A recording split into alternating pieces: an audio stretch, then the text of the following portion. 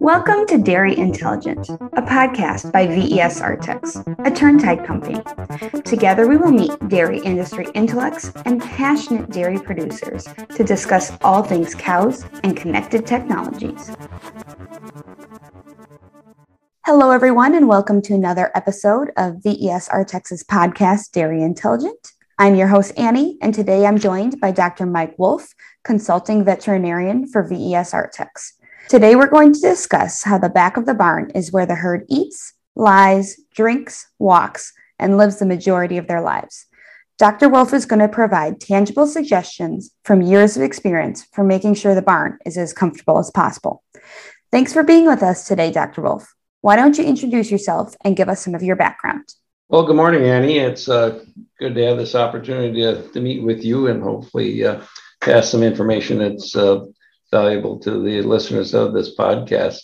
Again, as Annie said, I'm Dr. Mike Wolf. I'm a veterinarian. I've been in veterinary practice primarily in the dairy industry for the last 42, going on 43 years. I've become involved more in the last 12 in the environment that the animals lived in as we were transitioning from natural ventilated barns to more power ventilated type facilities. And in working in those facilities, it's the discovery that we had to learn how to do better, how to get the fresh air and the air velocities we wanted down to the animal level. And that's what kind of started this adventure 12 years ago and has grown since then and had a chance to work with dairies, all around the U.S. as well as internationally and in all sorts of different climate conditions and housing arrangements. But cows are cows the world around. And so that's what brings us to where we are here today. So to begin with, we often hear a lot of emphasis on cow comfort, but why is it important? Well, if we think of it from the cow's perspective, we want to make her life as blissful as we can. When we think of where traditionally she's been out on grazing outside and pastures, well, that isn't the whole life cycle of the animal. That there are times when they do need to be in barns, and where we've gone to the point where cows are inside all the time because they're providing a lot of those needs that they found in the pasture environment and now inside the facility. So we're providing the optimal lying conditions. So we have a nice soft bed for them to lie on. It's sized appropriately so that the cow can get up and choose to lie down without any struggles or concerns. And I always put it that we want these cows to not have to really think about making too many choices in their lives as to whether they get up to go get another drink of water, another bite of feed. We want them to do that as easily as possible and make sure that we're accommodating all their welfare concerns and needs. So looking at the back of the barn, let's start from the bottom with flooring. What do you recommend for floors and what should be avoided? Well, generally in dairy facilities, we're going to have concrete on that floor in order for it to be able to be cleaned and be durable.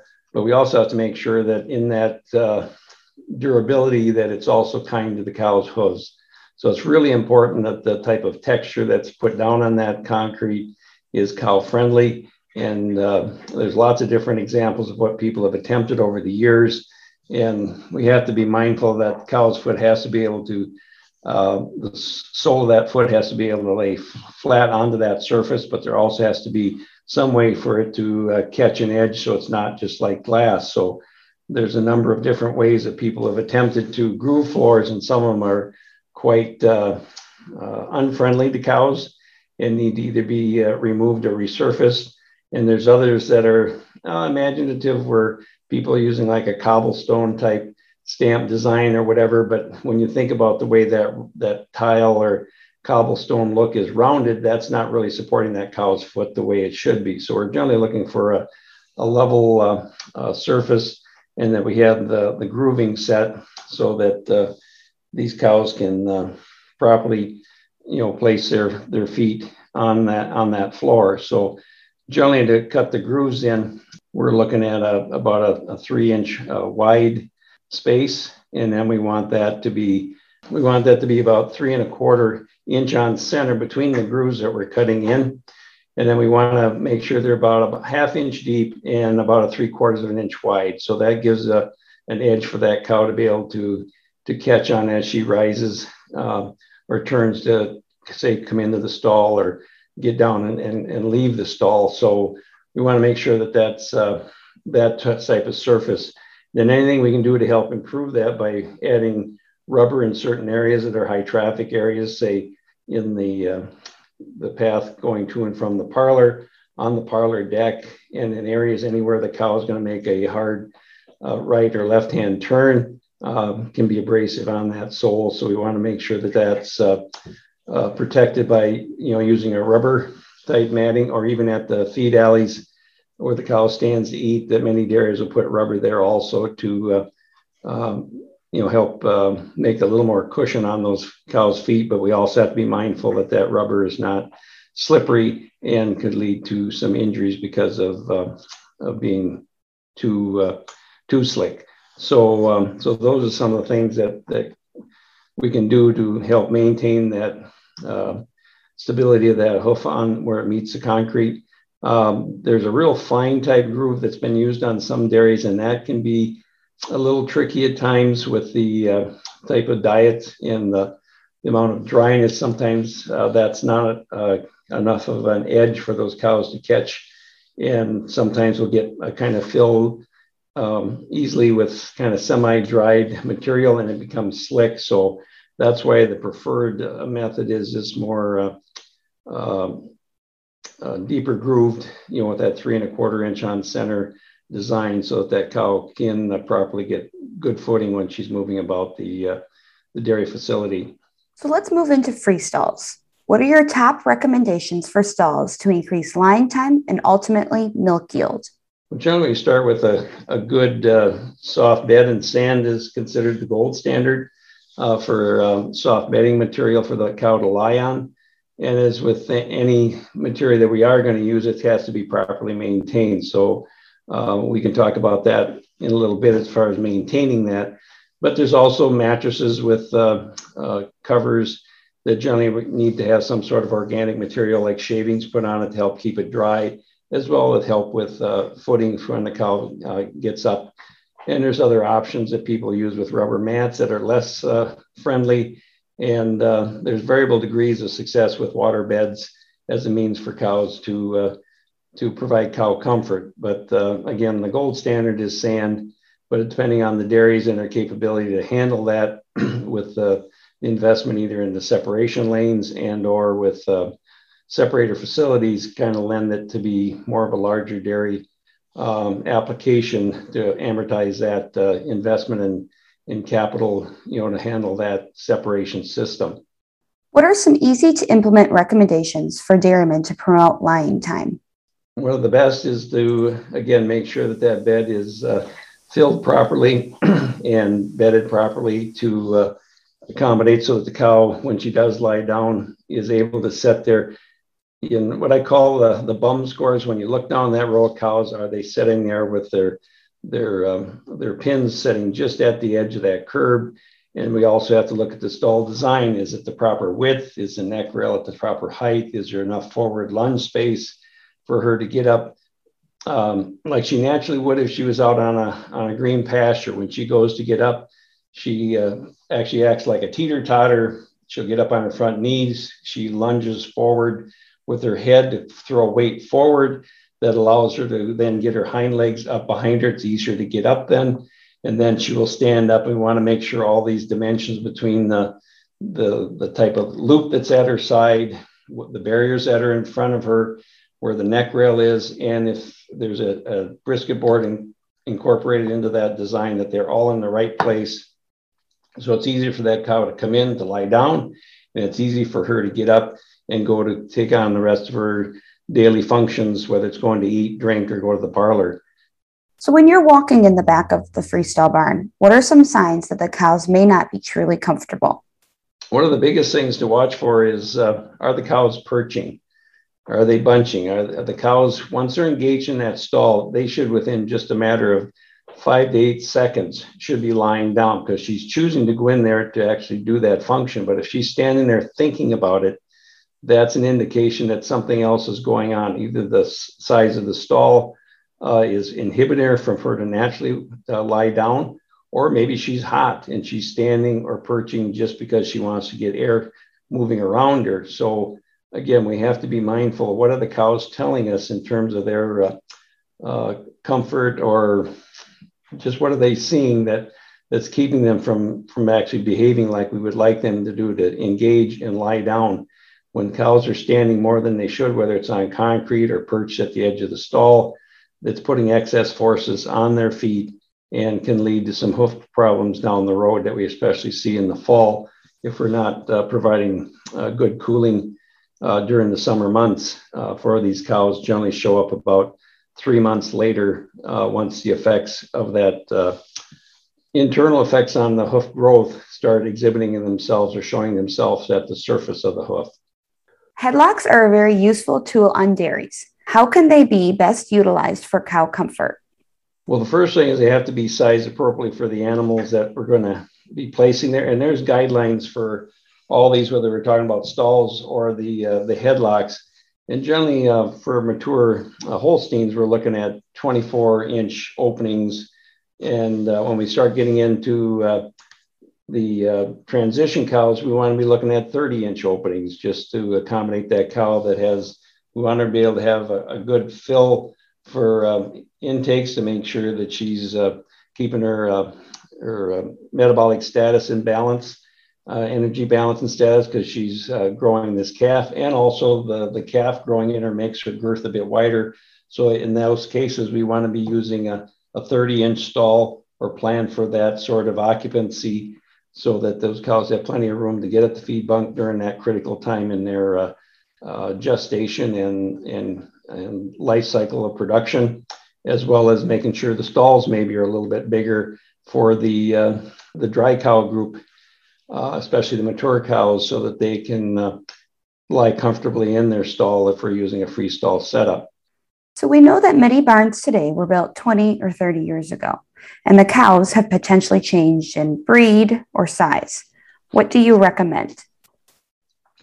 Well, again, there's standards that have been created. The Dairyland Initiative has charts that they've developed that give you a starting point for the size of the animals that you're dealing with to set up these stalls, and that'll give you a good guideline that you can get from that website regarding where to start with. Then once you put it in, if you use stall designs that allow you some flexibility of changing your neck whale locations, your brisket locator location, stall widths, all these things, give you some indication and look at what the cows are telling you. Are they utilizing the stall? Are they setting in there properly? Are they diagonal lying? Are they lying straight? Watch them when they get up and down. Do they look like they're having difficulty? Do we have obstacles in front of them that are going to inhibit that head bob zone when they lunge forward to get up? Is there some obstruction in the way?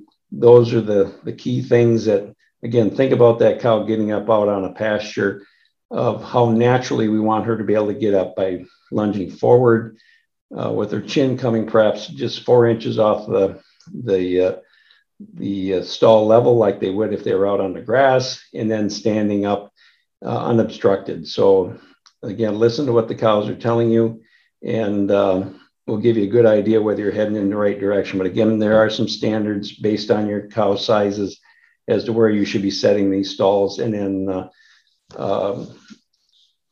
segregating by whether it's by parity or size of the animals that you would put into these different pens that are adjusted for first lactation versus more mature cows and pregnant animals. All right, I think it's time for us to look up in the freestall barn and talk about fans. What ventilation KPI targets do you recommend as a general rule of thumb?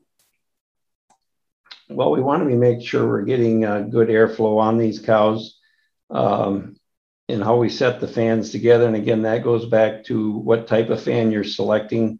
And we start with recirculating fans. The distance that we want these fans apart is going to be based on the size and the design of that fan. If you take a 3-blade fan of really any size, they tend to run at a higher RPM. So they will tend to throw air a more narrower pattern, but a bit longer. If you go to a slower running like panel fan with like 5 blades, they tend to have a broader but shorter throw. So again, based on the fan you're selecting, is going to make a difference as to how far you put these fans apart and how many you install. And there are efficiency gained in terms of some of the larger fans that can cover more area, which reduces your installation costs because you have to run less electrical wiring because you have less fans to run to, as well as the fans that have a way of directing that airflow more into what we call the cow occupied zone. That's in that 6 feet or less is where we really want to be focusing that airspeed.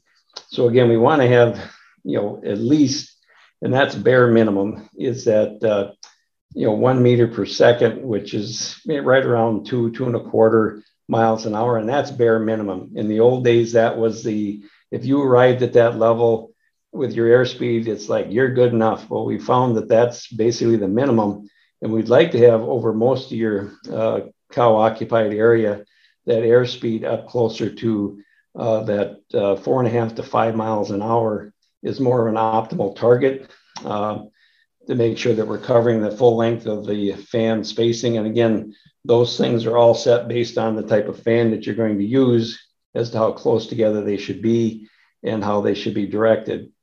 As far as exhaust fans, we're starting to look at in these power ventilated barns, we want to be somewhere in that 1,250 to 1,500 CFM per animal in that barn so that we're creating enough exchange of air based on the stocking density of the barn. Now, many barns are designed for maybe 100% capacity, but as a dairyman may move that up to 10 or 20% above occupancy, that's adding more BTUs, more humidity, more gases, and that had to be removed from that barn. So that's where the amount of CFM per cow becomes a critical calculation in terms of how much fan capacity has to be in that barn.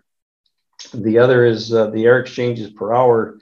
We generally like to be somewhere between 40 to 60. And again, each one of these variables can play up and down within that, as long as we're keeping those KPIs in mind of hitting both the CFM per cow as well as the air exchange strategy. And then it comes to how are we maintaining that velocity on the cows, whether it's a tunnel or cross vent barn, whether we're using baffles or we're using some recirculation fan assistance. So it becomes quite complicated in how these are all put together to optimize getting the right airspeed at the animal level and get the proper air exchange. So if we were to walk through the barn, what are some telltale signs that cows are in heat stress? Well, as I mentioned before, if we have cows that are bunching, there's several things that can be doing that. It can be heat. It can also be avoidance of bright lights because they look at that as being a indicator of heat. Flies will make cows bunch, and as well as stressors, anything that stresses animals that they sense, their tendency is to bunch together to kind of protect themselves from, if you want to call it, the wolves. And one of the wolves in this case is the heat stress. And so if we see cows perching, again, if we see them standing more. The other is if you see them at the water trough and they're not really drinking, they're actually, what I call it is hoarders. There's certain cows, the dominant cows, they're going to stand at that water to make sure they've got access to it. And so it reduces the ability for animals subordinate animals to have access to that water. And so having multiple locations, and we're generally looking at over 3 inches, even 3.5 to 4 inches, depending on where you are in terms of how much water available we should have. Since that's the first major ingredient of milk, we want to make sure that that has to be readily available to all animals, regardless of their social status in the barn hierarchy, so that they can express their full potential to produce milk, even though they may not be the dominant or boss cows of the bunch.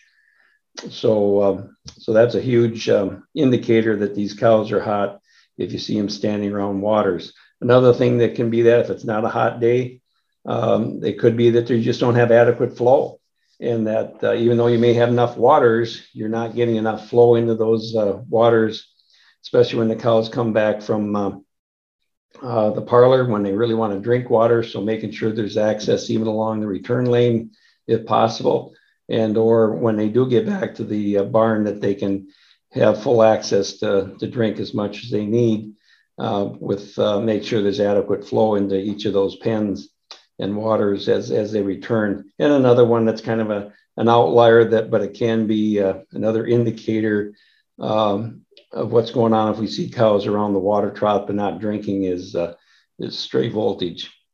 But generally that's pretty highly attended to in the construction of barns nowadays. Not to say they can't exist, but it's one of those things that's been highly recognized in the dairy industry, and a lot of things are done to make sure that that's truly minimized. So, but under the heat stress, those are some of the major indicators. And you'll even see cows at times standing in the water, and or if they find where there's areas of your barn that are not sloped properly, you'll find cows standing in those water areas. Because if you think of it, a cow's hoof is capable to stand all sorts of extremes of temperature. So there has to be a tremendous amount of blood flow going to those hooves that cows can stand out in a snowbank and not freeze their feet. And so in that same light, that in the days when cattle had access to the creek or a pond, they would go out and stand in those areas because they are wanting to radiate some of that heat out through their feet. And so they will stand in water. And so you'll see at times certain cows will stand in the water. And that's why we should have a rail or barrier around there so that they can't do that, because that's contaminating the water for everybody in that group if they're allowed to put their feet in the water, as well as it helps prevent cows from potentially passing manure into the water. And then that becomes a huge importance to the dairyman. Make sure these waters are cleaned on a regular basis based on the load that's occurring in that barn. But a lot of dairies will do that daily during peak demands to make sure that water stays fresh. And again, at least 3 times a week would be a good target to be shooting for. So again, water is so important, and it's a huge indicator what the cows are thinking about in terms of their environment. Well, I'm glad you brought up water, because that is the last topic I wanted to touch on. So soaking lines can be a great component of a cow cooling strategy. How should they be used and set up for maximum efficiency?